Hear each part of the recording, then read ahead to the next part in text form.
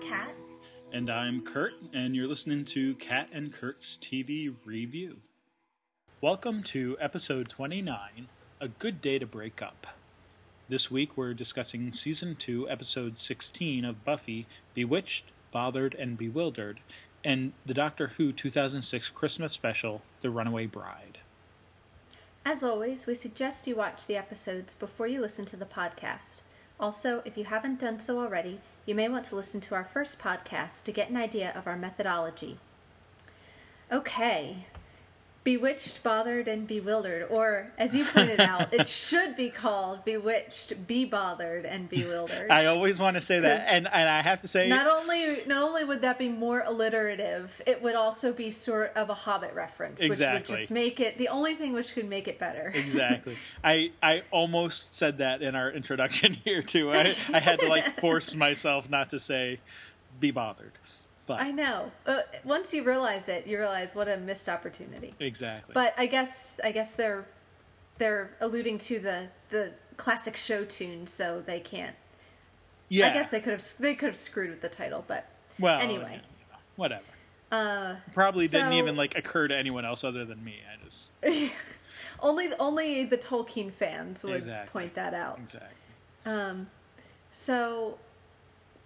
I mean, the obvious place to start is with Xander and Cordy, because this is sort of the culmination of what we've seen so far. And it's funny because I was just getting to the point where I was starting to think, I wonder what Cordy's friends think of this relationship. Were you? Because okay. I literally had that thought, before I was getting Netflix ready, and I was thinking, at some point, people are going to start noticing that they're dating. Right. And I wonder when and then darn if, the episode. And I guess that makes sense because for most of the season, they've sort of hidden the relationship. Right. And it was just in the last, 2 episodes ago that Willow first caught them. Exactly. And then I guess from there, it became public knowledge within the group. Right. And then I think it was last week that we first saw them, I noticed they were in their car, they get attacked by the werewolf,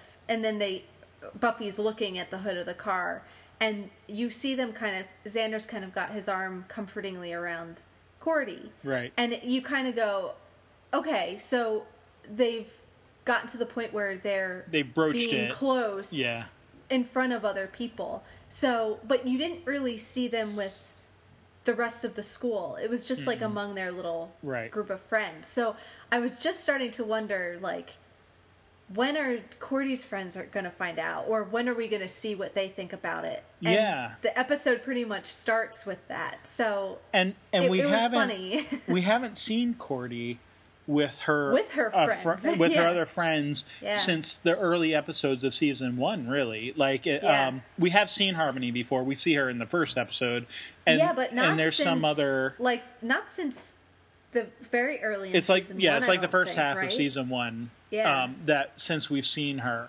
I guess we've or seen other Cordy than with... maybe just as dressing around Cordy, you know what I mean? She, they might have had people around but didn't have speaking parts or anything like that. You know what I mean? Yeah, I don't think we've seen Harmony in a good long while. I think we've seen Cordy more generally with her sort of gaggle of popular friends, but not even that much lately. She's pretty much, kind of transitioned over to the group. So it is kind of interesting to get a look in and see, and they are not very forgiving. No, they're not. And, Cordy has come some way since she's been with the group, too. You know what I mean? Yeah. And obviously we even see in here, she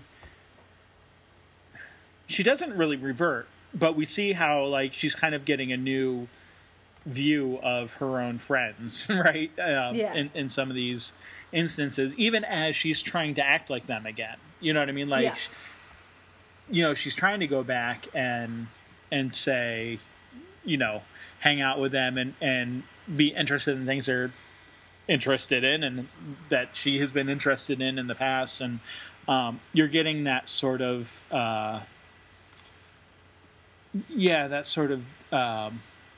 distance, that she's sort of gone from them. So, yeah, I don't know. I mean, what are your other thoughts about the relationship? Because I think you're right. It's only really been the last couple episodes where we've seen that it's been a public sort of relationship.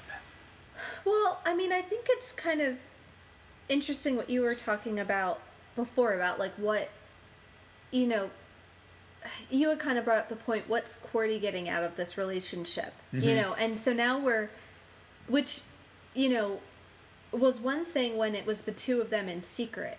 So you could kind of imagine that what she was getting out of it was something that was sort of, she might be privately getting something out of it, but not enough to sort of take public or to risk the reputation or something. Right. So now we kind of get to see, I think this kind of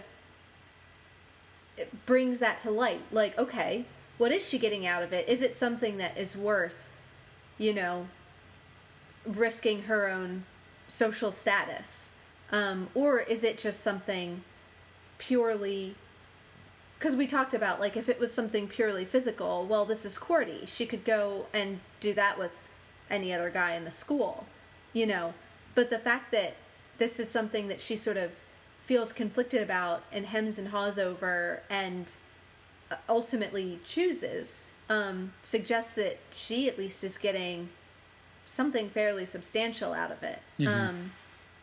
Or, at least, whether or not, I'm not saying they're meant for each other or going to end up together or anything, but at least enough to sort of prompt her to sort of fight for it and not just sort of do what she might have done, a year ago before she met these friends, right. Which is just do whatever it is that sort of makes her friends, approving of her.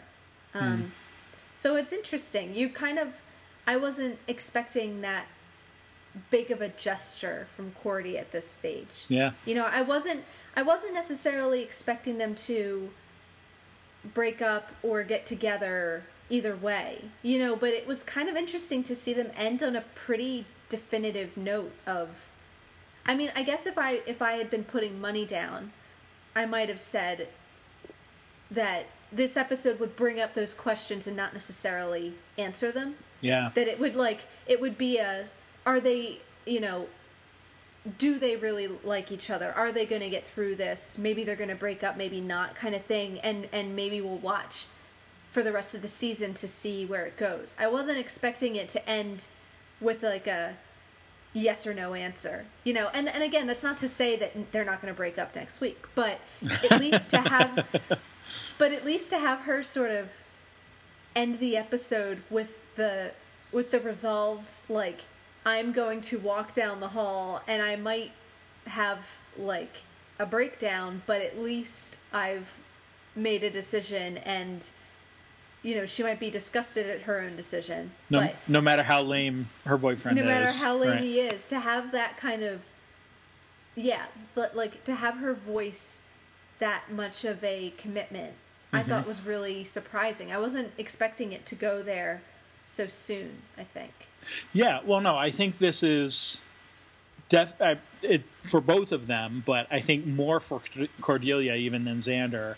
This is a growth episode, absolutely. This is, I mean, you see it, and I think just this is an attesting to how good of an actress Charisma Carpenter is to just say, Charisma Carpenter and Cordelia Chase, like all these C's, it's easy to get them mixed up. No, how good she is that you can just see it across her face that she's realizing sort of as she's talking that, and I mean we've talked about, I mean Cordelia doesn't really have a lot of filters, right? So you know that a lot of times she's saying things exactly as she's thinking them, but I think in this case it's the wait a minute, why am I trying to get your approval? Actually, surprised to me, I actually enjoy being with Xander, and I am my own woman, and I don't have to listen to you to be happy. So yeah, I'm not going to listen to you, and I'm going to be with him, even if he is lame, because there is something there. And sort of acknowledging what Xander says way back in the beginning, right, when he's giving her the necklace, is, you know, maybe we see something in each other that we didn't even realize we were seeing. You know, like maybe it's, you know, I certainly think I see something in you, and maybe you see something in me. And it's kind of like by the end of that episode, Cordy is able to sort of admit that, yeah, there is something there. And maybe her initial reaction was the one that wasn't honest. You know, now, you know, she seems to try to be going and recapturing something that, you know, again, is not, it's not her feelings. It's like, she wants to go back to a way that she was, but she's not that way anymore. So it's more like coming to grips with how has being a part of this Scooby group really, you know, affected her. And it's affected her more than maybe she's been willing to acknowledge up to this point. Right. Well, and I think she's kind of right when she says we don't fit. So it brings the question that if you are, you know, Xander's point is, he can't really articulate what it is that he sees, but he's kind of like, well, logically, if we're doing... could just be hormones, yeah. It could just be hormones, but it stands to reason that if we're doing this, we're doing it for a reason. So I must be seeing something, even if I don't quite know what I'm seeing yet, you know? And, like, the same thing is, you know, they don't fit, but they're going out of their way, you know, to be together. Like, it would be easier for Cordy to find a guy that's more, you know, popular. Or, you know, it would probably be easier for Xander to take advantage of Willow. Like, there are other, you know, easier kind of roles that they could be falling into, but they're sort of, they've chosen to be with one of the most inconvenient people in terms of, you know, their social lives that they probably could. So it's kind of forcing, I think, them to sort of say, well, why is that? You know, yeah. And I don't know. It was good. I kind of like that it ended that way. With Yeah, no, but I think you're right. And I think it is a realization for Cordy in the sense that I think she does change, but it's also her kind of realizing that she's changed more than actually changing. Right. It's more like, you know, and you kind of, that whole speech at the end about you're a sheep, you realize, like, what separates Cordy, I think when we start the show, Cordy is the poster of the shallow, popular teenager, but you kind of realize as you go, she's not that, because of all these things we've talked about, like her filter and her honesty and her self-confidence and all these things, that it isn't just about pleasing other people. It's about doing what she wants. And by nature of that, other people flock around her. So the popular thing maybe isn't even so much about her trying to please the friends as it was just the sort of sheep being attracted to a natural leader. Yeah. And she's kind of having to say, why am I suddenly trying to please the people pleasers? Right. You know, when all I've ever done is what I wanted to do, and I'm going to keep doing that. And I don't know. Maybe she'll get shunned by the group, but maybe she'll end up being cooler than she ever was. You know, yeah. Who knows? Well, we've had that moment where she talks to Buffy about, you know, being alone in a crowd of people, yeah. Right? And yeah. I think that goes. She was never really one of the crowd. I think that I think that goes along with sort of what you're talking about is that I think one of the things that she seems to be missing is having that around her, because when she's with the Scoobies, she's not the leader. She's not the one, right. You know, she's the one who's being told what to do, or at least being asked to do certain things, and she's not the one who has people looking at her. So I think there's still some, you know, maybe some cognitive dissonance to work through there. Like, I'm not saying like she's a completely changed woman, but I think you're right. It's more the realization of what and how she has changed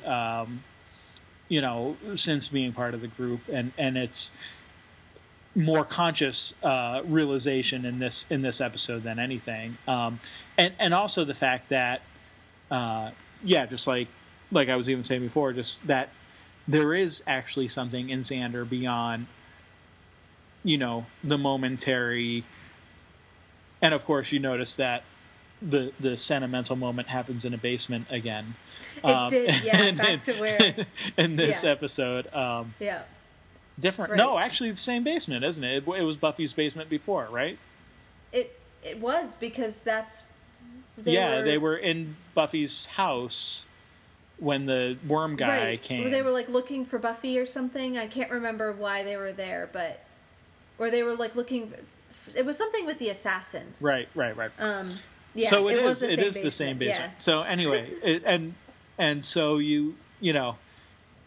but we talked about, back then, like the next episode, it's like, okay, well, one or two times you make out and then things kind of fizzle or they don't. Yeah. And clearly they haven't. So this is, and that's where Xander is at the beginning of the episode anyway, is, look, clearly there's something more than just hormones going on here. At least I think there is, or there could be if we allow it. But of course, and he gets broken up with for his trouble. I was going to say, but of course they take a sort of circuitous route to get to that hand holding moment at the end. So we could talk about that a little, because that's a fun story. The fun of, I mean, this is a really fun episode and really funny. Xander. Yeah, I mean... Xander. Well, I mean, the first clue is Xander trying to be a badass and get the Hellmouth to work for him. That sort of hubris always goes awry, and of course when that's not going to end well. When it's Xander, it's always going to go awry in a way that's humorous to the watchers.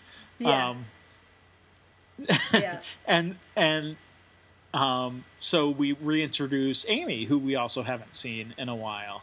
No, I was noticing that. We're getting a lot of characters. I mean, what was Larry last week? Yeah, Larry came back. Now Amy and Harmony, we're getting a lot of old supporting high school characters. We can't see Jonathan every week, I guess, is sort of the lesson. So, and he's only suited for certain. Right. He can't be the jock and the geeky kid. So. So we get when Cordy breaks up with Xander, we get him going to Amy, because he sees her put the whammy on. How dumb is Amy? Shouldn't she be the? I mean, I guess this is the addiction runs in the family metaphor, right? Like, shouldn't she be the last person? I mean, that's what Buffy says, is she should be the last person to be messing around with this stuff. And well, and we got the callback last week to that episode, with when Oz was looking at the trophy case. That's right. Yes. So I mean, there is it's almost like a foreshadowing of like, it definitely you guys don't know it yet, but next week we're going to be talking more about this sort of thing. It's like, you better start thinking about Amy, just so you know. Right. But no, you're absolutely right. I mean, it's why would she of all people be messing around with magic? And it's the, well, I mean, we don't get a lot of the reason why she's doing it, but clearly she's using it for her own nefarious purposes, like so she doesn't have to do homework. I mean, okay, so she does magic, and Xander says, all right, I'm sick and tired of being the one who's always on the bottom of the totem pole here. Like, let's make a love spell. Which, again, how stupid is that? Has Xander never watched a movie about magic or, anything like that? Like, love spells never work. Every sort of witch story has to have a love potion at some point or other, doesn't it? Yeah, so, I mean, of course, things are going to go awry, and they do. Well, I know before we move on, I know you wanted to bring up the the way Amy does her magic, and that it is very like, I mean, it's basically, they're making it clear that it's the same type of magic that her mother did. It's invocational. She's calling on demons Diana or whatever it is here, the goddess of note she says the goddess of love and the hunt. The hunt, right. Which really is what comes into play here. Versus like Venus, the goddess of love, right? Or any of the other bajillion goddesses of love who might be out there. Yeah. Yes, it's of love and the hunt. And certainly, I like in the way that the story escalates. Because so they do the potion. Amy warns him, your intent has to be pure. My intent is pure. Revenge, pure and simple. And Amy does her potion and whatever. But, I mean, clearly it's a story of escalation, right? So we start out, even before Xander realizes what's going on, when it's Buffy almost just being like the perfect friend, like, hey, okay, you went through a bad breakup. Why don't we just hang out, just the two of us together tomorrow? Yeah. And then sort of takes you do think that first time. You're like, oh, that's nice of her. And then you're like, oh, wait a minute. Well, and knowing that, like, Willow has already, she's over the moon about being, her boyfriend being in the band, right, for the dance. She's a groupie, and Buffy's already stated she's not going to this dance. So it's, okay, Willow's already occupied. Why don't we just hang out? Yeah. Since now you're not doing anything because you just got broken up with. And then it's like that one step over the line to the... Well, and there's... Yeah, I mean, the first time for a second you just think she's being a good friend. And then there is that second where... I mean, I think, too, it plays into that sort of moment they had in the last episode where things almost go there for a second and then they part. Where you kind of think, okay, they're having one of those sort of pregnant pauses again. Right. And then it goes further and you realize, oh no. Xander makes an awkward sexual joke and then Buffy's and Buffy doesn't responds roll her eyes. Seriously to it. Right. Yeah. Like, and he's like, whoa, wait a minute. Is everything that I ever dreamed about suddenly coming true? Yeah. But this isn't the moment that he realizes that the spell has gone wrong. Because then Amy interrupts, calls him out in the hallway, and it's not until she repeats the same exact line. Well, and that's what I was wondering, because at first, because that's definitely how I took it the first time, was like, he doesn't realize when it's Buffy just hitting on him. Right. He doesn't realize at first what's going on until Amy comes, and then he realizes, oh, it's the spell. Mm-hmm. Then I wondered, like, okay, at what point did he catch on, and was there a moment where he was sort of tempted to go there, even though he knows she's not in her right mind? But I think that's probably right. I think the first instinct, which is that when it's just Buffy, he doesn't know. And he's just... Not initially. Now, later, when Buffy comes back and is really coming on to him... Right. And at that point, he's sort of... He's figured it out. Trying to kind of, stop her from going any further. Right. Before she gets turned into a rat. Yes. Yeah. No, it's that... It's the repetition of that line and the sudden realization that this sort of thing doesn't happen to guys like me. You know what I mean? Like the I don't get beautiful women wanting to spend all of their time with me, at any particular given moment. Well, that's not true because he's got Cordy. Well, he does have Cordy, but it's not. It goes back to the what's in front of your face thing too. Yeah. Right. Yeah. It's the. You're right. And I don't mean to say Charisma Carpenter isn't a beautiful woman or anything. No, but I think what the tip off is, this sort of thing doesn't happen with Buffy. Right. And and she's made that clear, and he knows it. And also, what is he's had no, I mean, other than we know of, other than the fact that he grew up in the same town with her, we don't know of any other interaction he's ever had with Amy, right? Right. I mean, since the beginning of season 1, like... Right. Even if she's been around, it clearly hasn't been in relation to the Scooby group at all. And, we know that Amy and Willow were friends when they were younger. So, yeah, they're probably aware of each other's presence, but it's not like... excuse me, it's not like Xander and Amy have been hanging out or anything. So, like, for her to come on to him all of a sudden, especially when he just tried to blackmail her into helping him out, like, that's the weird thing, too. So it's all these, it's all these little clues. It's the sort of, this doesn't happen to me on a normal day, so what's going wrong here?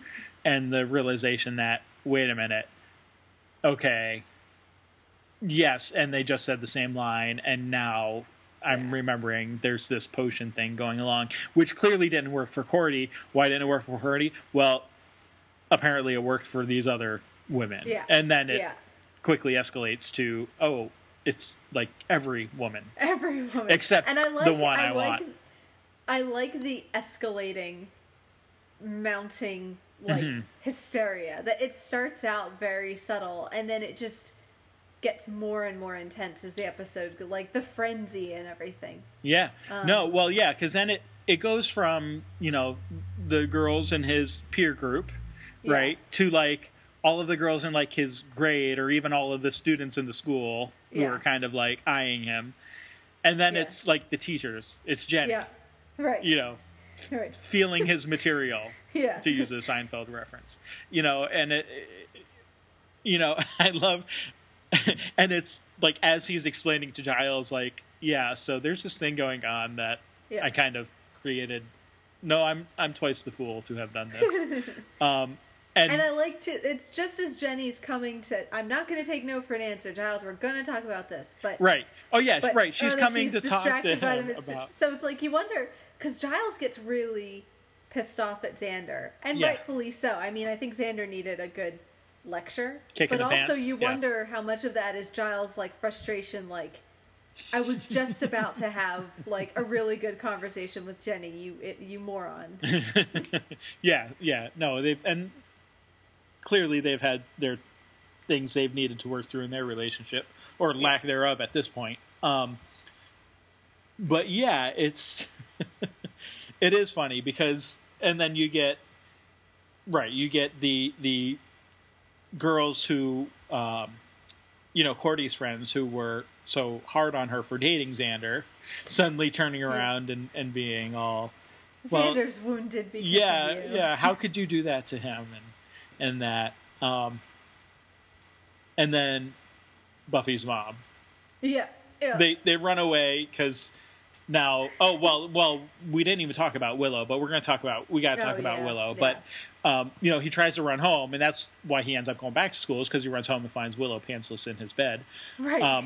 Which, he isn't comfortable with that. So, so Buffy's mom, and I just love the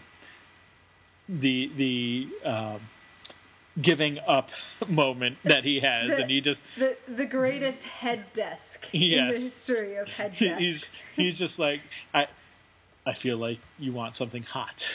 Yeah. Oh God. Of course Buffy's mom. Oh, but right, and like how, I don't know, it always amazes me how writers get you to not see the joke coming. How do you forget that? Right. Okay, Joyce is a woman too. It's gonna. Right. But well, you it is. Do. That is. They get home and it's okay. It's Joyce. It's mom. We're comfortable with it's just mom. The friends. And she's gonna get him some tea, and then it happens, and you're like, I should have seen that coming a mile away, and I didn't. You did. And it's hilarious. And then they get you again, with Drusilla. Yes. Because you get Angel pulling out, and you're not even thinking Drusilla at this point, and she shows up, and suddenly she's threatening Angel not to kill Xander because he belongs to her. Right. So and of course by that time you've got the town in an uproar. They're carrying weapons. Right. And... The lunch ladies are coming through the door. I love that. I love the lunch lady with the pin, the rolling pin. Rolling pin, yeah. Yeah. No, it's a hilariously escalating episode. And of course, that's all of that is also, I think, part of what helps Cordelia to see what she likes in Xander. It's like, wait a minute, no, this is my boyfriend. Well, right, former. I don't want all these other girls. Yeah, former. Like, leave my boyfriend alone. Former boyfriend, but he's still kind of my boyfriend. Like, it's, no, he's still mine in some way, shape, or form that you guys can't have him in.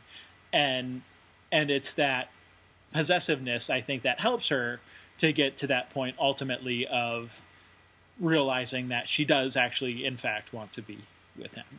Yeah. Well, and it kind of goes with the whole idea of the sheep. Like, that they're all, like, driven by this obsessive crowd mentality for something they don't really care about. Whereas Cordy's the only one who actually likes Xander in that moment. You know, the girls are all under, like, this magical influence. And Cordy's the one saying, actually, I want to be with him. You can't have him, So it actually kind of fits in with that whole speech of hers to Harmony at the end, I think. Yeah.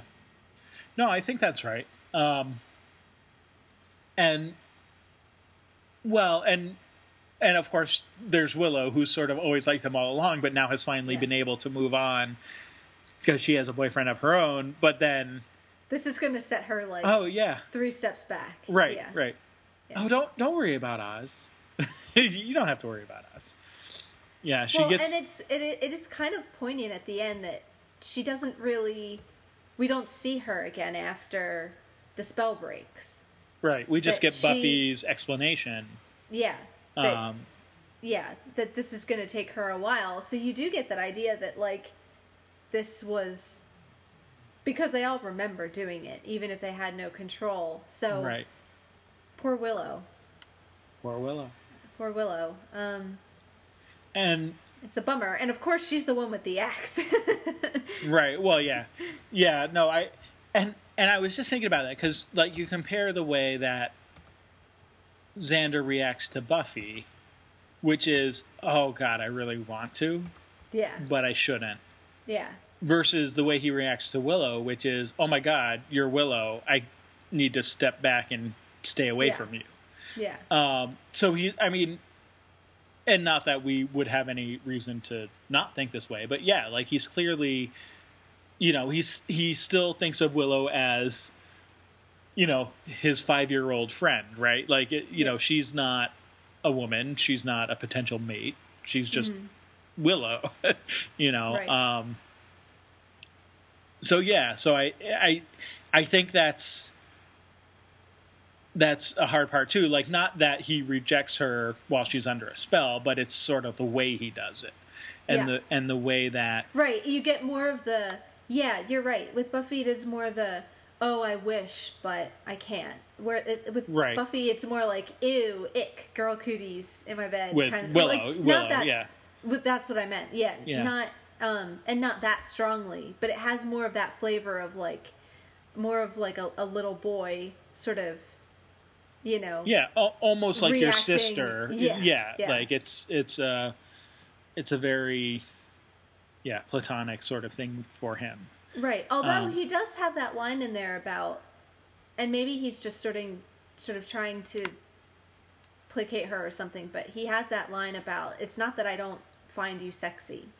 But he doesn't quite finish the sentence about, okay, well, what is it then? Because you imagine if Willow was thinking straight, she'd say, okay, if it's not that you don't find me sexy, then what's the problem? Right. Well, and we've already gotten... and we don't... She doesn't quite have a satisfactory answer to that, other than it just isn't there, whatever it is. That's just not how Xander thinks of her. Well, and you even referred to, a couple weeks ago when Willow finds out about Xander and Cordy, and so we've already sort of gotten the confession, right? The blurted how she's been feeling all along of it's that you'd rather be with her, with someone you hate than be with me. I'm not sure that Xander's thinking about that at this point, but he should be. Like, you know, it should be something that is sort of in the mix of his emotions. Yeah. But I'm not sure that it is. Mm-hmm. So yeah, I don't know. I mean, but yeah, two very different reactions to that. I mean, like, sort of all the other women who are after him, okay, they're just like other women to him. You know what I mean? Like, not like whatever. But those two specifically, you know, we've already known and seen sort of how he wants to feel and be with Buffy. But yeah, with Willow, it's just, you're just Willow. You're just my bud. You're just my friend. But anyway. And then Drew comes along. Well, I was going to say, and then Oz gets a punch Oz, for her, to defend her honor. I love how Oz is sort of confused by the fact that he wants to punch Xander. He's like, I don't know exactly what happened. I just had this urge to hit you. You know? Like this. I think this is what a guy is supposed to do, so I'm just going to do it. I'm not really sure. Yeah, when my girlfriend calls me up crying about some other man, I feel like I need to hit you for some reason. Yeah. And then he helps him up. You're right. Yeah, and I always wondered, like, because I don't think, I mean, like, none of the other men in the episode, well, Giles, are there other men in the episode at all anywhere? Like, no male people seem to be affected by the spell. And I remember the first time I watched that. Wouldn't that be great if Larry turned up? I wonder. Yeah, that would have been funny. But yeah, like you just sort of get the sense of, like, it really is just about the Willow called me up crying, and that made me angry. My normal, you know, like Zen-like self. Yeah, it doesn't like make the men super aggressive or competitive for the women. Like, it doesn't seem to have the opposite effect on the men or anything. They're just sort of behaving normally, other than their sort of frustration with the situation, which is pretty understandable. Yeah. Well, right, exactly. But it's not magically and like you were talking about with Giles earlier, like, he's angry with Xander, you know, because he's messing around with magic, but also because of how the magic affected Jenny. Like, it's not entirely a pure reaction to the magic from Giles' part. It's and Buffy too. Like, you know, and you're Buffy get too, but seriously. I mean, Buffy was fine, but like, if you lost Buffy because she got turned into a rat because Xander screwed around with, like, that's a really crap way for the Slayer to go. Right. You know, that's not the end Buffy deserves. So. Yeah, but you get the feeling that in Giles, there's more of a frustration related to Jenny than with. I mean, when Buffy gets turned into a rat, certainly that's irritating on that part too. And you're right, like, certainly makes her more vulnerable than she should be. But it's that you're messing with my woman, even though they're not together either. You know what I mean? Like, it's that kind of that. Well, wait a minute, stop encroaching. Like, you know, this is not for you. And I mean, and of course there's student teacher stuff going on there too. That obviously is a no-no, but anyway, so I do love the line, "We have to catch the Buffy rat." We have to catch the Buffy rat. Yes. Yes, that's great. That's great.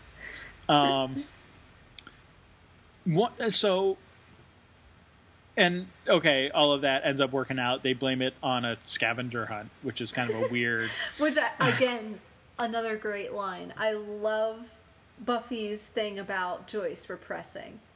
Because, I mean, we've been talking about this for so long, and Buffy, I think, is finally catching up to the audience with, like, when is Joyce gonna, like, put all this information together? Right. And should I really be worried about the fact that she's not? Right, you know, we've seen actively not understanding. Right, and now we've seen enough characters who do kind of piece things together or learn bits of it. Like, well, Cordy would be one, and Oz. Cordy and Oz, but also like Ford, who did it without the help of the Scoobies. Yeah. You know, so you know, there's certainly some other characters who have pieced it together. But you're right; it almost seems like it's willful ignorance on Joyce's part at this point. Well, that's like, what Buffy seems to be saying at this point. Yeah, and you have to wonder at what point, if any, the edges are going to finally give way and things come rushing in, to Joyce's conscious awareness. But it hasn't yet. Or does Buffy take it into her own hands and decide to sort of let her in? Like, when does it get so dangerous that I'm going to have to say something, Right. Yeah, that could be too. I won't say one way or the other if either of those things happen or neither happen. Right. Maybe Joyce remains blissfully ignorant, but we'll see. That also could happen.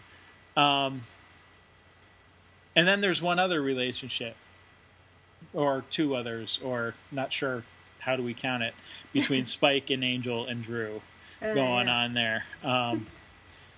That I feel like we need to talk about in the last couple minutes here anyway. And you've noted before sort of the weird incestuous vampire thing going on.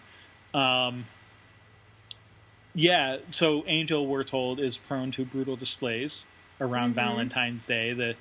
He seems to take the more massacre aspect of the day than the loving aspect. Although from the way Giles describes it, it's sort of like the two are confused a bit. Absolutely, because I mean, it's not about mass destruction. It's about finding your one target and sort of courting her in the same way courting her with threats and violence rather than with like gifts, Yeah. I mean, basically, that's what he gives her is a threat. Right. And he gives to Drusilla a heart. Yeah. That he found in a shop girl. That's the quaint little shop girl. Yeah. That is still warm, apparently.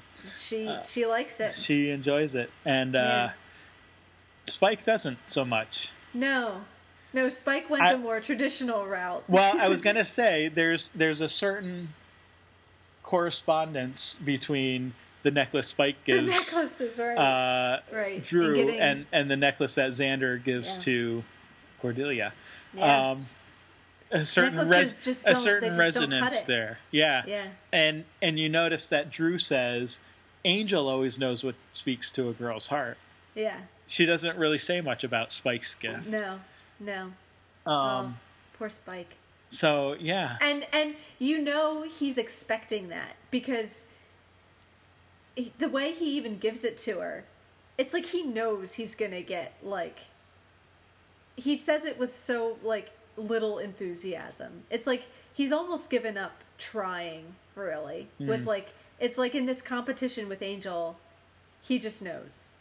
So the way he kind of just gives it, fancy it, pet, like I don't think he really is expecting a lot of affection back at this point. I think their sort of day in the sun has passed a little bit.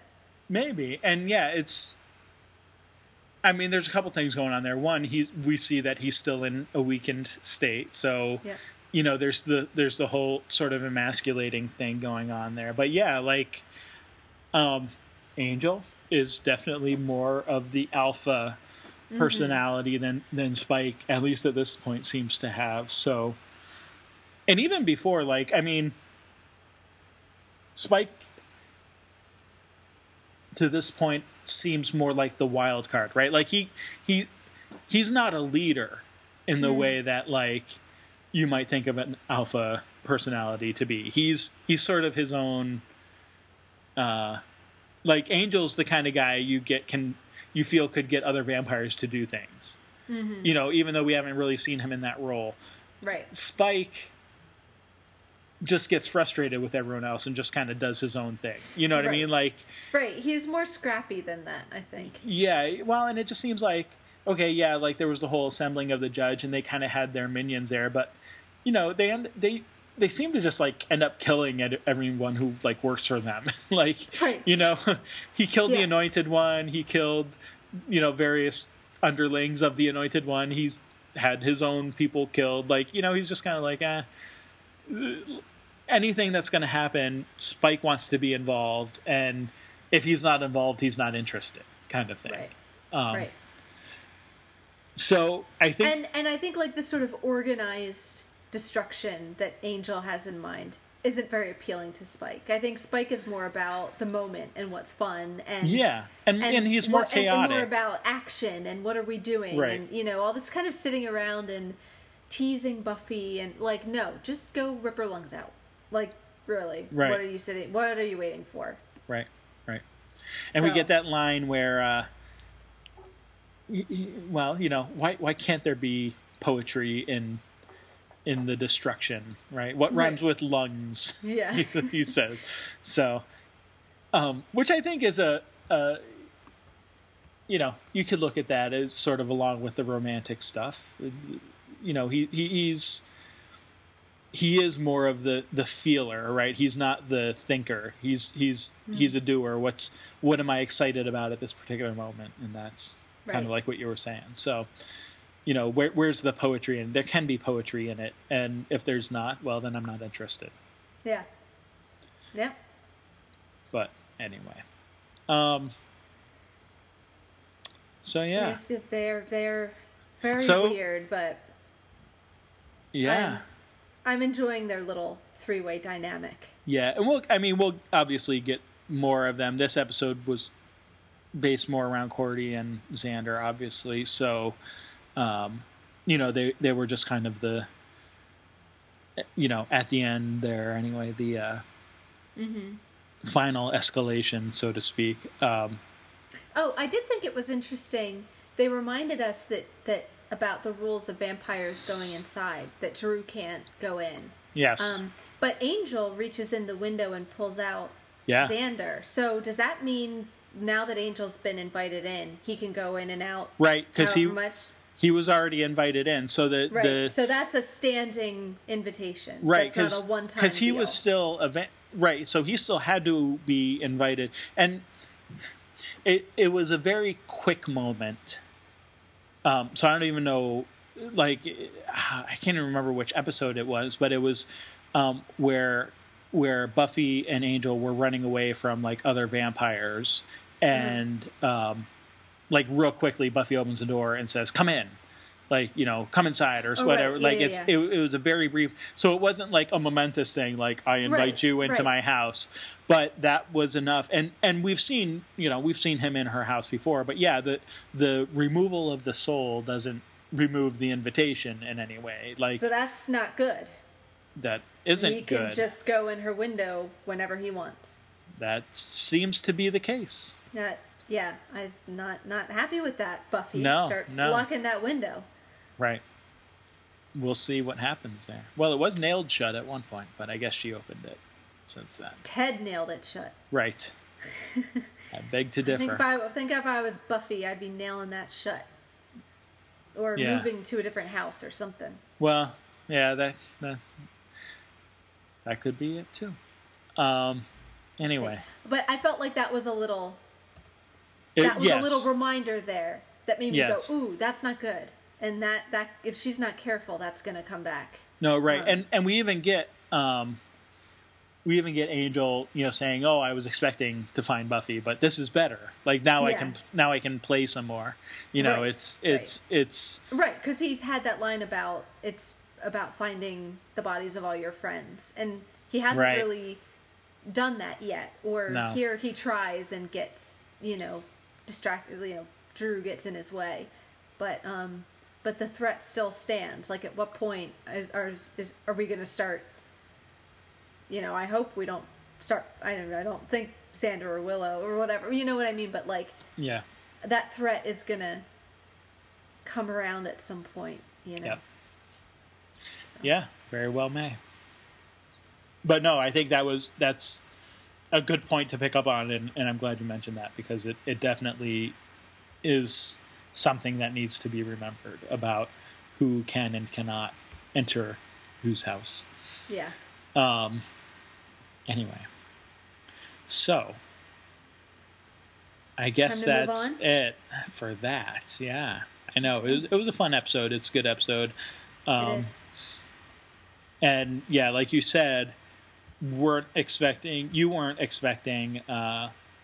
Xander and Cordy to be together at the end, right? So I've got a corollary with The Runaway Bride.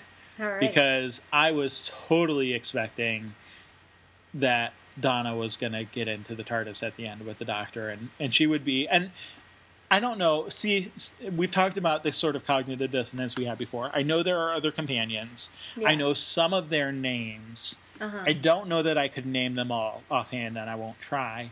Mm-hmm. So I wasn't able to remember, as we were getting into the episode here of Doctor Who, with Donna, whether or not she was a companion. Whether I couldn't remember if that was the name I remembered as someone who is a companion. Yeah. But then I was also thinking, like, well, what is a companion anyway? Like, what is that definition of a companion? Is it someone who takes a ride in the TARDIS? Because Donna doesn't mean to. She gets beamed up, right? Or at least initially, yeah. Initially, right? She doesn't. So, like, what does that mean? Does that make her a companion? Is someone who rides in the TARDIS a companion? Does that make Jackie a companion, even though she rode like all of like a mile or two in London in the TARDIS? You know, like, I don't. Right. Well, you know, like, yeah, where is that line? And I guess I would mean Mickey, and, well, Jack would also be considered companions, perhaps, if we were to go by that definition. But I guess I would sort of, I don't know if you know better, or, I mean, I'm sure you have a better perspective on what other people consider companions. I mean, like, obviously... And one of the reasons I was thinking about this, obviously, is because we've had one clear companion, Rose, from the first episode for 2 full seasons. So now, what does being a companion mean? Because she's gone. Right. And I don't know. But like I said, like I was fully expecting Donna to be... whatever definition we figure out for a companion, if we can figure one out. I expected her to be in the TARDIS at the end of the episode, and we will see you at the beginning of the next episode, kind of thing. Yeah. And clearly that doesn't happen. Nope. So, sort of the inverse of your expectation for Buffy. Here. Yeah. Well, as far as the defining the companions, I mean, I think that it sort of depends on what are you talking about at any given time. It's kind of semantics. Like, you know, you can... I would say that the definition can be as strict or as loose as you sort of need it to be. You know, so I think there are kind of tiers of companions. There are the kind of indisputable, full-time, you know, spend several episodes or seasons, you know, with the Doctor traveling. They're clear, you know, Rose, obviously, is in this sort of top tier of nobody would deny that she's and we've seen Sarah Jane, who was a companion in the past. Who did it for however many years, whatever. Like, they're clearly full-time, you know, top-tier companions, I guess. And then there would be people I would put, you know, the Mickeys, the Jacks, the Jackies would be more a tier below that. Like, are they in every single episode? Are they living in the TARDIS? Are they, you know, well, no, you know, they're either there for a brief time, like Jack, or maybe they come and go, like Mickey or whatever. So they are companions, but they're not necessarily in that short list of major companions. And then there would be the people who maybe are the companion for a single episode. Or maybe like Linda with a Y, who kind of served the function of a companion but never actually went there. So I would say there are different levels, and it sort of depends on, you know, if you're talking about companions, well, do you mean the full-time ones, or do you mean anybody who's ridden in the TARDIS or who's allied with the Doctor in an episode. So, you know, it's a little bit of an argument of semantics. And the term can be, people will apply it in different ways depending on, you know. So, you know, does this one episode make Donna in the same category as Rose? Not necessarily. But is Donna the companion for this episode? She sure is, I think. Yeah. So it sort of depends on how you want to define it at any given time. And what I was going to add was that there seems to be an invitational aspect to it too, right? Which we don't get with Donna until the very end, kind of. You know what I mean? Like, it's like, because she's being there, and obviously we see the confusion on both of their faces of what, where am I? What's going on? You know, I mean, it's sort of companion by circumstances, companion by circumstances. Be bothered. The you know, throughout the episode until the very end, where you get that. Well, maybe you want to come with me. You know, maybe you want to see more. But then she rejects him, and so like. Well, so, it's a lot. The episode is a lot like Rose, the first episode with Rose, in that it kind of starts more circumstantial and more sort of belligerent, and at the end, they're kind of friends, you know. But of course, Donna's answer is very different than or Rose's at least answer. Come to have a mutual understanding. Or at least not as belligerent as it started. Right. So anyway, that was sort of some of the questions I was thinking about as I was watching it. Was what does it mean to be a companion? Who do we get to call companions? And not that I was necessarily looking for a bright line answer, because that would be too unusual for a Doctor Who discussion. But I think you've hit some good points there, just with.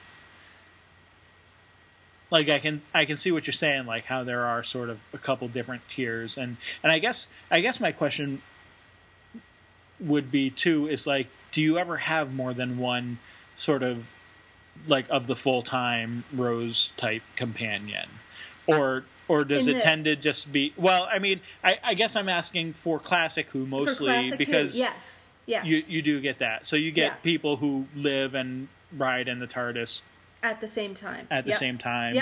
Altogether. That is in the that there would be, you know, I mean, the first Doctor in his first episode had the granddaughter, who's sort of the traditional young female companion, but it also starts with her two school teachers getting in the TARDIS, and the Doctor flies off with them in the TARDIS, and that's the start of the show. So you have a kind of a group of people, like two adults, a man and a woman, and a young girl, and the Doctor. So, and then there have been other times where it's been more of an ensemble thing, where you'd have the Doctor and two or three different people.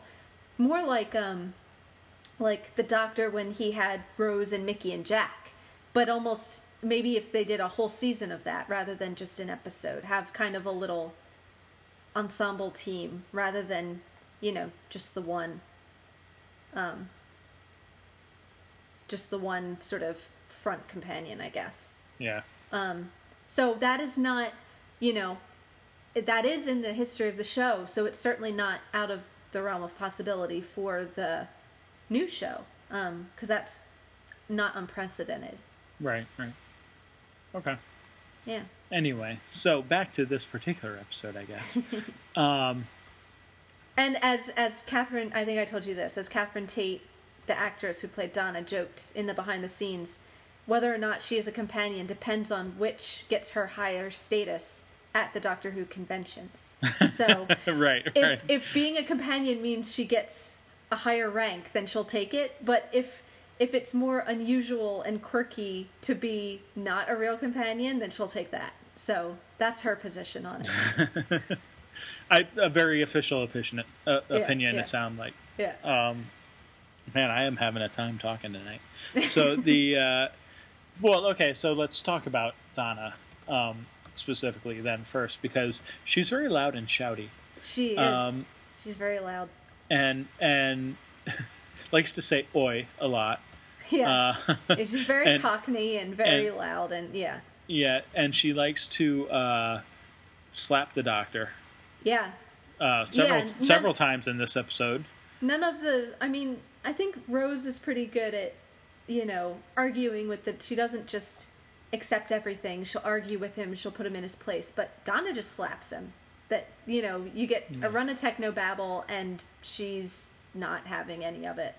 Yeah, she's not so much with the long-winded explanations, and the technobabble, right? She just wants things plain and simple. And even then, well, Lance isn't too nice to her when she doesn't seem to understand what's going on. Yeah. Although, in all fairness to Donna, she may not have the most scientific understanding of the world, or even science fictional understanding of the world. Yeah. But, she has a lot of emotions going on in this particular day. In which... and that's what I was thinking, okay, yeah, she does kind of flip at the doctor, but can you blame her? She just got teleported out of her own wedding. I think she kind of wants to get back there. And so you have to forgive her a little bit, Yeah. Right. This isn't necessarily what she's like every day of the year, or even of her life. Right. So there is some of that, I'm sure. But nonetheless, you do sort of see the way her family treats her. Yeah. Because when she does disappear, it's, oh, what has she done this time? It's... Which... right. Talk about victim blaming. Attention to herself. Talk about victim blaming. This is she literally had nothing to do with this, and not only did she not have anything to do with what happened to her, but it's actually been a long-term conspiracy against her. Yeah, that is what caused her to get, beamed out of her own wedding. So it's not but. The fact that her family thinks it's possible that she had pulled some sort of stunt does kind of tell you that maybe, she's more like this than not at other times as well. Right. So, she seems to be someone who knows how to manipulate things to get her way, such as the crying with the wink. The difficult questions start coming, and we're just going to burst into some fake tears to deflect them. And that sort of thing. Or while the doctor's off getting money and whatever, she begs $10 off of, or 10 quid or whatever you want to call it, off of someone else and leaves him in the lurch, so to speak. Yeah. Or thinks she does. Of course, she's getting into the lurch, apparently. Right.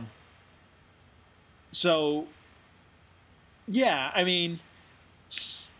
no, a lot of what we find out about Donna, I think, is kind of through other people, whether it's, and it's not, well, it is and it isn't, because, I was going to say a lot of what we find out is based on what other people say about her. So, the way, like you said, her family kind of just assumes that this is all a stunt to get attention, or Lance is awfully cruel little, what he says about her and everything. But then, so part of it is okay, do we believe that about her because that's what everyone says? But then I think she, proves herself enough that, we get to see some other sides to her too. So I don't think we can just believe everything that her family and Lance say about her. Well, yeah, no, I don't think you can. But that doesn't mean that there's not elements of truth in them as well. Right.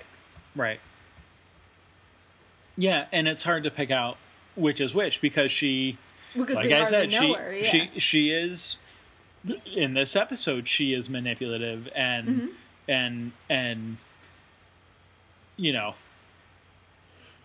refuses to do things the doctor tells her just because she doesn't understand what's going on. Like it takes a while for her to get to the point.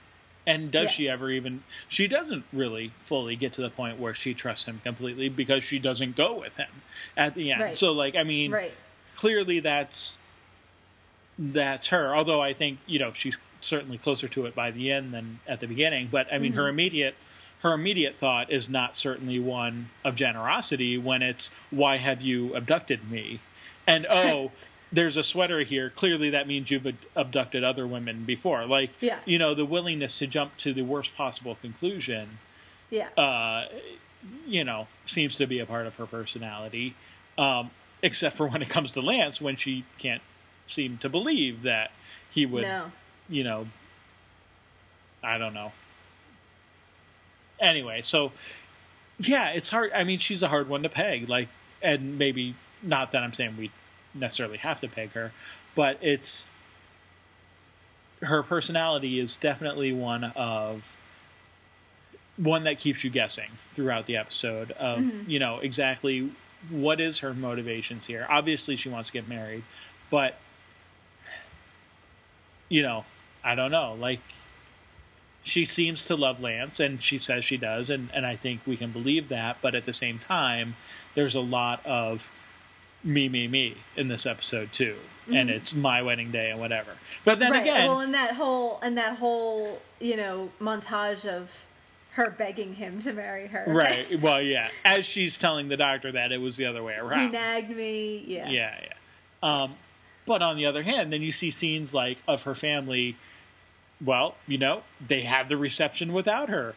It seems pretty justified in being angry in that scenario. Like, I can understand why she might get upset at that. You know, like, you didn't even wait. You didn't even try to find me. You just went and had the reception. And then, like, her maid of honor or whoever it was like, well, what were we going to do? Like, everything was already paid for, so why not? You know, it's like, what?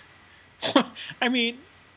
So it's a chicken and egg problem, because you don't know where it all began. Is it because she grew up in this family that treats each other this way? Right. Which is why, you know, maybe that's why she became this way. Or is it because the family has put up with her so long, like, now they're just like, whatever, and, you know. She'll show up eventually. She reminds me of Cordy in that way, that, like, there is the kind of self-centeredness, but also...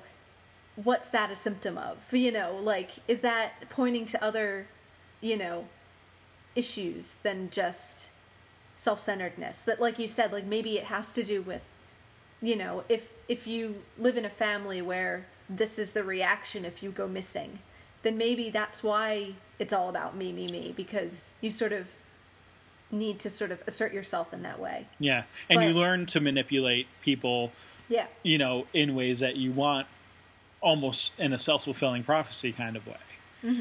I don't know. I mean, you know, it's... No, and I mean, we're just, obviously, it's speculative at this point, because we don't know that much about the family dynamic. Yeah. So we're just sort of given the little snapshot. But we do get that one sort of assessment from the doctor when he says, that big picture, Donna, you keep missing it. You know, it's... and that does seem to be the case. Like, it... Yeah. She does have a self-centered, myopic point of view.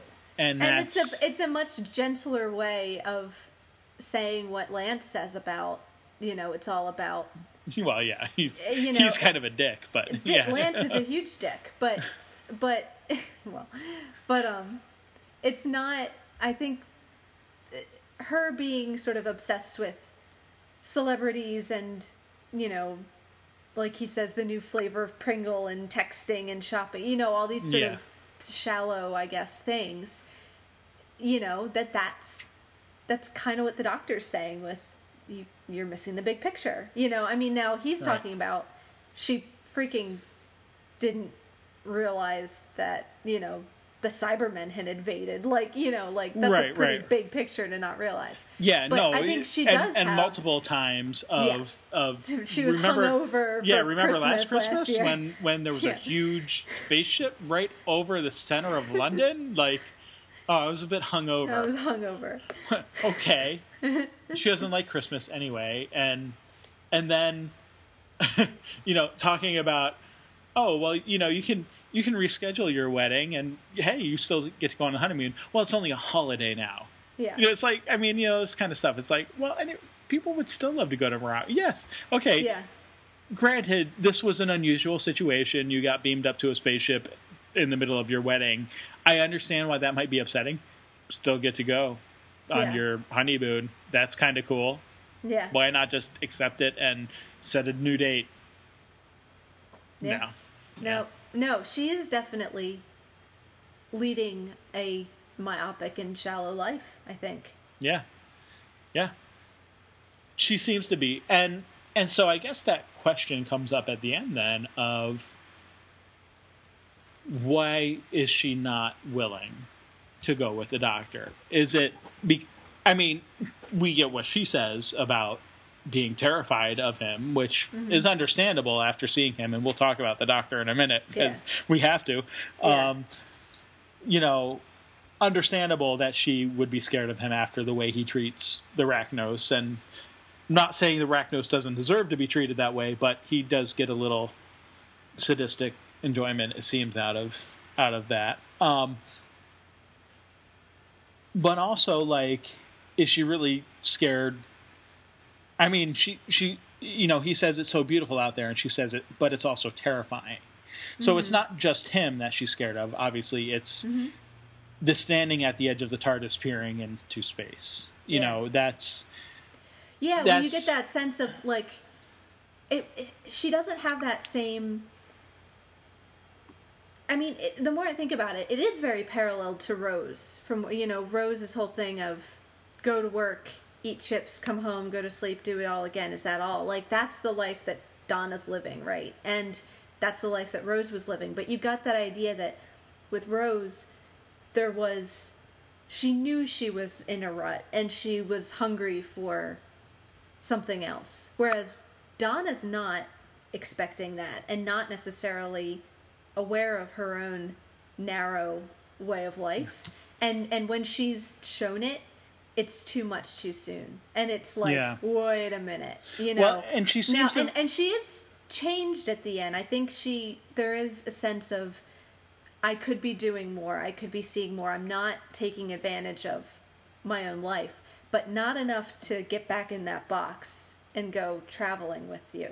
Right. You know? Well, yeah, and that's sort of where I was going to go too, is that she does seem, you know, she talks about, right, like wanting to travel and wanting to go see more things, but like, you get the feeling that she's never gonna, other than the brief moment where she was beamed up into the TARDIS, and, you know, the few moments where the doctor takes her around in this particular episode, she's not ever going to get off of Earth again. Like, you know, this is like her idea of looking around and broadening her mind is all still terrestrial, right? It's not, we're not talking about going to see a supernova or, you know, visiting millions of years ago when the dinosaurs roamed the earth, right? It's definitely, or, you know, the fourth human empire or whatever it was that we saw, you know, before. Like, these are not things that will ever be in her true realm of experience. And even when she was looking at the furthest back the doctor ever went to see the creation of the earth, she wasn't happy about it. She wasn't like, this is so amazing, the way that Rose was with sites like that. You know, it was can't we just get back and not, you know, have to deal with this because it's my wedding day still. I don't know that I agree with that. No, because, I mean, I think at first, because it's right after that scene where he's sort of put her down, and so she's sort of, you know, in tears and ready to sort of, she says, like, go back to her bed.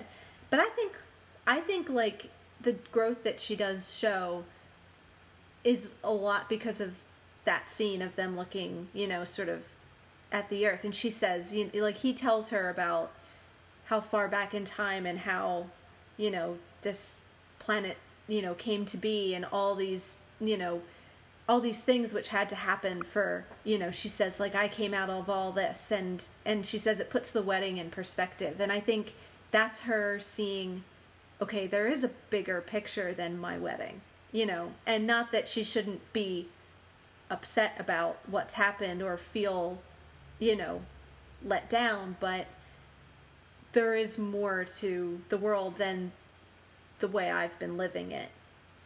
Yeah, to a certain extent, but I don't know. I mean, again, not so much that she goes with him, but I think a nod in the right direction. I see what you're saying. Yeah. I don't have a particular response to that. I think you're right. Maybe I wasn't giving her as much credit for that, but I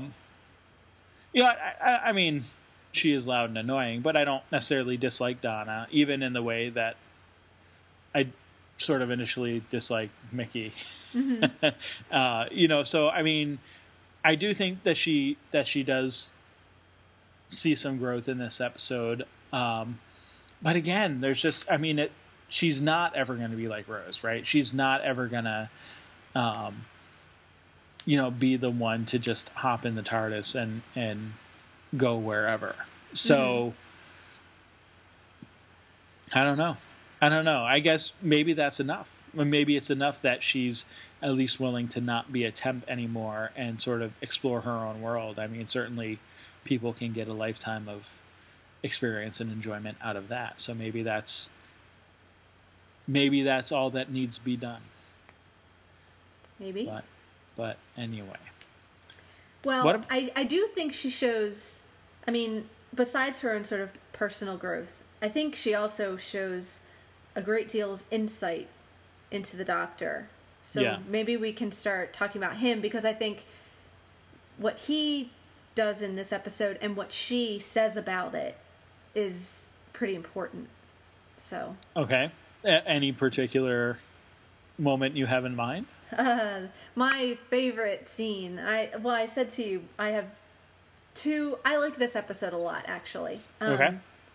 So, I mean, I think in general it's just sort of fun. But if I didn't like it already, there are two scenes in this which are, I haven't officially made a list, but I would imagine if I were to make a list of favorite scenes of all time, two from this episode would be in there. One would be the TARDIS chasing the taxi down the street, which is like my favorite 5 minutes of just pure joy ever. I just love it.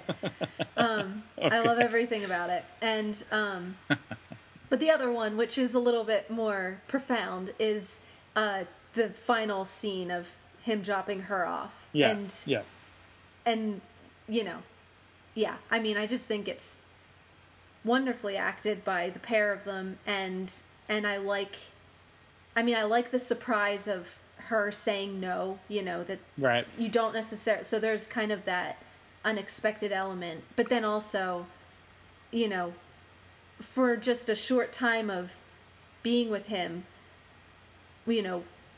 she kind of gives us some new insight into the Doctor. I mean, I don't know what if you have things before I start telling you what I think, but because you're just sort of watching it for the first time. But yeah, I mean, so as far as insight into his personality, well, so here, I mean, one of the things, I mean, I think there's a lot packed into that last scene, but yeah. One of the major things I think is that we've heard several times this idea of the Doctor's loneliness.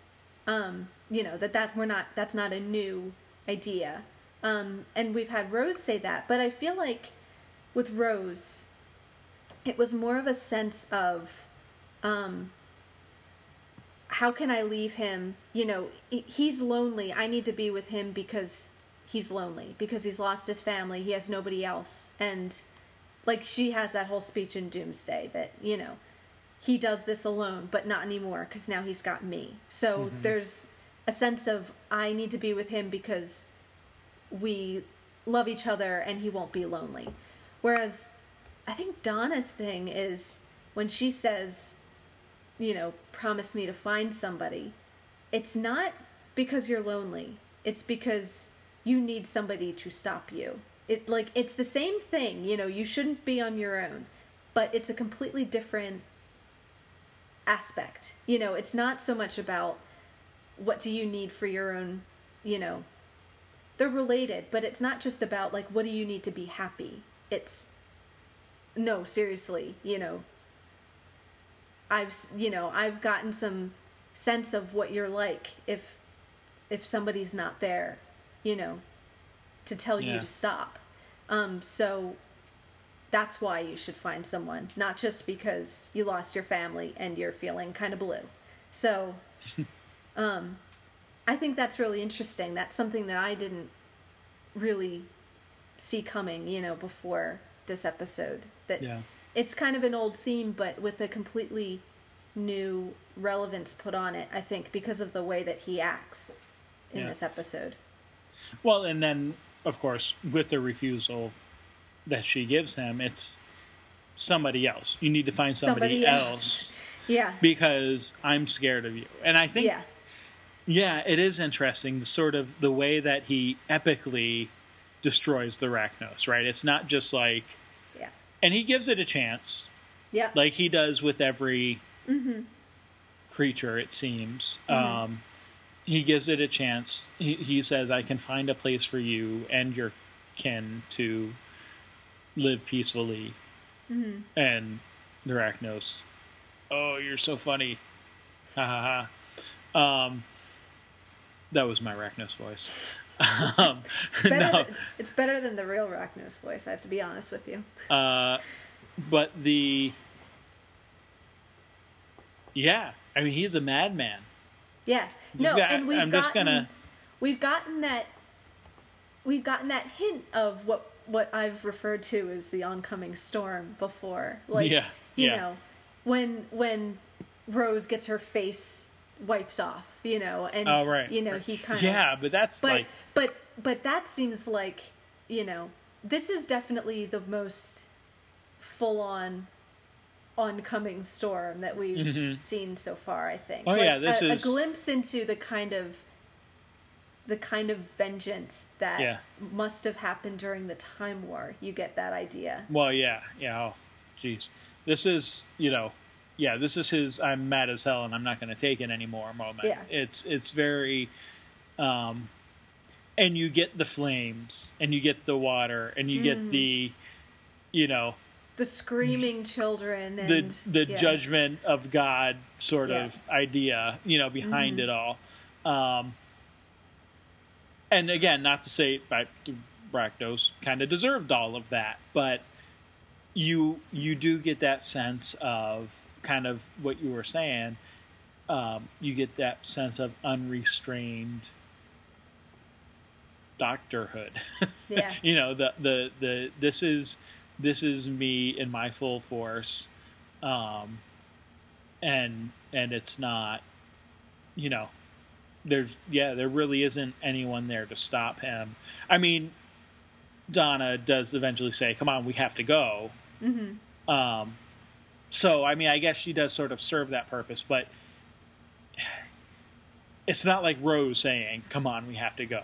Right? Like, you know, you imagine that if Rose was still there... I mean, I think a lot of this has to do with the fact that he's just lost Rose. Oh, yeah. So, I absolutely think part of that. So you get the idea that if Rose was still there, this would never have happened.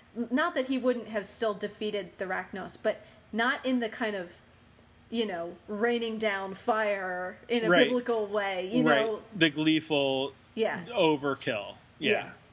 Yeah, no, I definitely think that's true. And I think that's part of what scares Donna, right? Is seeing all of that. But also, like you said, I mean, it's her recognizing getting the bigger picture that actually the Doctor doesn't necessarily seem to get at this point. Yeah. So, sort of flipping the table. He needs to hear that about himself. On him, to say, actually, I think you need someone with you. So I mean, who knows if it can be anyone, but you need to find someone. Like it, right. You can't just keep being alone.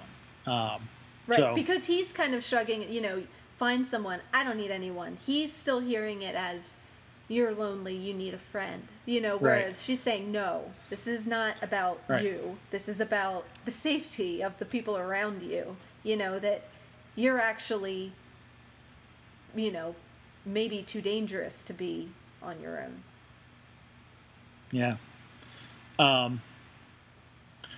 Yeah. So anyway, I don't know who the next companion is, or how long he has the next companion with him.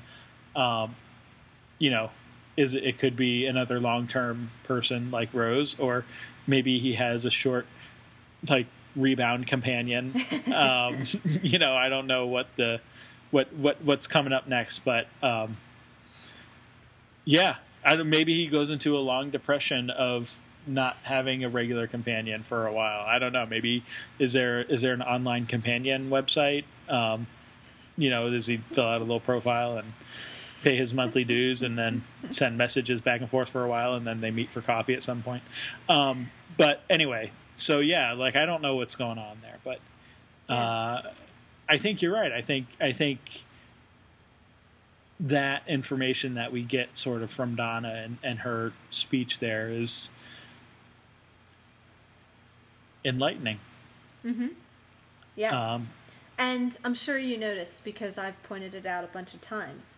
That doesn't mean I noticed. I hope you noticed. That we get, again, Christmas dinner.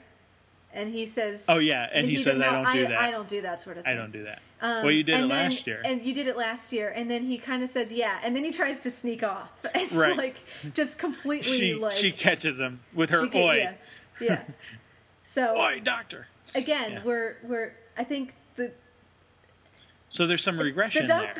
There is some regression. It's almost like the Doctor's level of humanity is directly corresponds to his willingness to have dinner with, you start with a very determinedly undomestic Doctor, and then we had him having Christmas dinner, and now he's lost Rose, he's lost that family, and I don't do that sort of thing.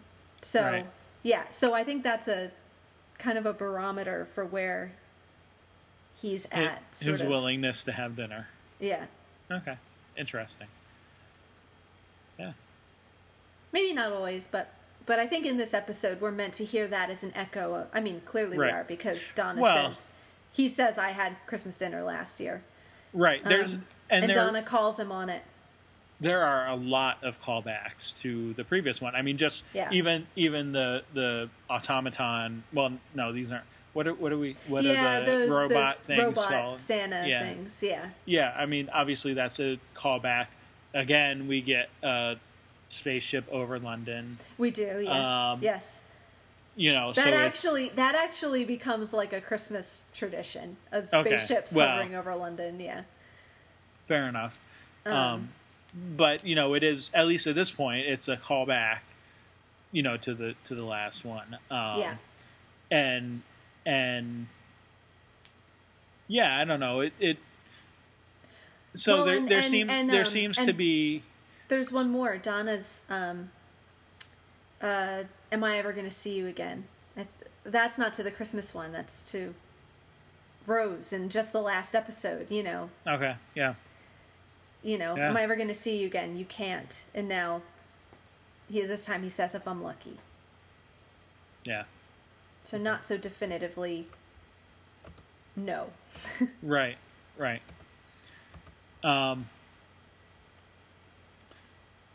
And then of course there's the whole trust thing. Right. Mm-hmm. There's the when they're flying through town, through the, on the when he's flying in the TARDIS and she's still in the car, and he says, "Trust me, you need to trust me," and she's like, "Well, is that what your friend who you lost, did she trust you?" And he doesn't say Rose's name at all until the very end, right? Yeah. Like, did I? No, I think remember that right? Yeah, no, so he definitely he's deflecting all those questions. It's just she. Yes, she did. She's not dead. She's still alive. But then at the end, it's like he can finally talk about it, even though it's just sort of brief. It's at least acknowledging her name is Rose, or her name was Rose. Her name is Rose. He says was, but still he does say was. I guess because Donna asks, "What was her name?" So he responds, right, and she doesn't know. So I think she's assuming that she's dead, right? Even though he's said she's alive, but at least, and no matter what happened to her, she's in the past tense. That's over. Right. It's over and done with. So. Oh, the other question. I knew there was another one that was bugging me. His home planet. Yes. Gallifrey. Yes. Gallifrey. That is the first mention of Gallifrey. Okay. And I can't believe it. Almost over 2 years into the show before they say the name Gallifrey. But that's the first. Yeah. But from Classic Who, that has been mentioned before. Mm-hmm. Okay, so the first one first mentioned in New Who. Yeah. But it's not like they just made up a planet name now. It's one that they've taken from before. Yes, and the Arachnos seems to know who. Yeah. The Gallifrey it provokes people are. A kind of visceral reaction. That now the Arachnos are these carnivorous spider aliens that eat people. So their perspective is sort of skewed, I think, but at least not the same as ours. But she at least, Gallifrey, they murdered the Arachnos. That they were just as sort of ruthless. Vengeful, ruthless demigods as the Doctor seems to be acting here. So, you kind of get that idea that now you're getting a little bit of maybe more of a picture of what the Time Lords might have been like. Well, and I was going to ask, and it's perfectly fine to say we'll learn more later if that's the case, but is Gallifrey synonymous with Time Lords, or are like Time Lords of the Gallifrey people, but like Gallifrey are larger than Time Lord? That's actually a contested issue in the community. I don't know that we have a definitive. It's not settled. No, because I think I don't think it's ever been really definitively stated. There might be evidence for sort of both sides. So which is because I think there are some people who think like Time Lords are maybe Gallifreyans who have maybe like specialized. Maybe they've. I think they there's some reference at some point to some sort of academy, so maybe they're graduates of an academy, but I don't know. He also talks about the Time Lords as his people, as like a race of people. So I think there's evidence both ways, and I don't think they've ever really said one way or the other whether all Gallifreyans are also Time Lords or not. Interesting. So I picked up on that. Wasn't sure. I sort of assumed that it was something that had come through from Classic Who, but wasn't entirely sure about it. Didn't, for various reasons of trying to preserve my knowledge and pristine state. I didn't want to. I didn't want to Google it or Wikipedia it or anything. So Cool. Wow. Yeah. No, I think that's kind of interesting that it takes them that long to get the name out. In the same way that it takes the Doctor the whole episode to use Rose's name. It's almost like, even though he's regressing, even though he's taken a few steps back from some of the development that we've seen, it's also the fact that he can use the name is like a new development. Like, it's not just my planet, which we're not going to talk about. Now it's Gallifrey. There's more ownership there, I guess. That's interesting. I hadn't sort of connected those two, but you're right. Like, the fact that he can talk about his home planet, which he has trouble even mentioning Time Lords and his role in the destruction of the Time Lords. Now he's actually invoking their name, right? Like, in their true name, like. But it's also troubling because he uses it in a moment of, like, destruction. Yeah. So maybe it's not a good thing that he's invoking their name, but right.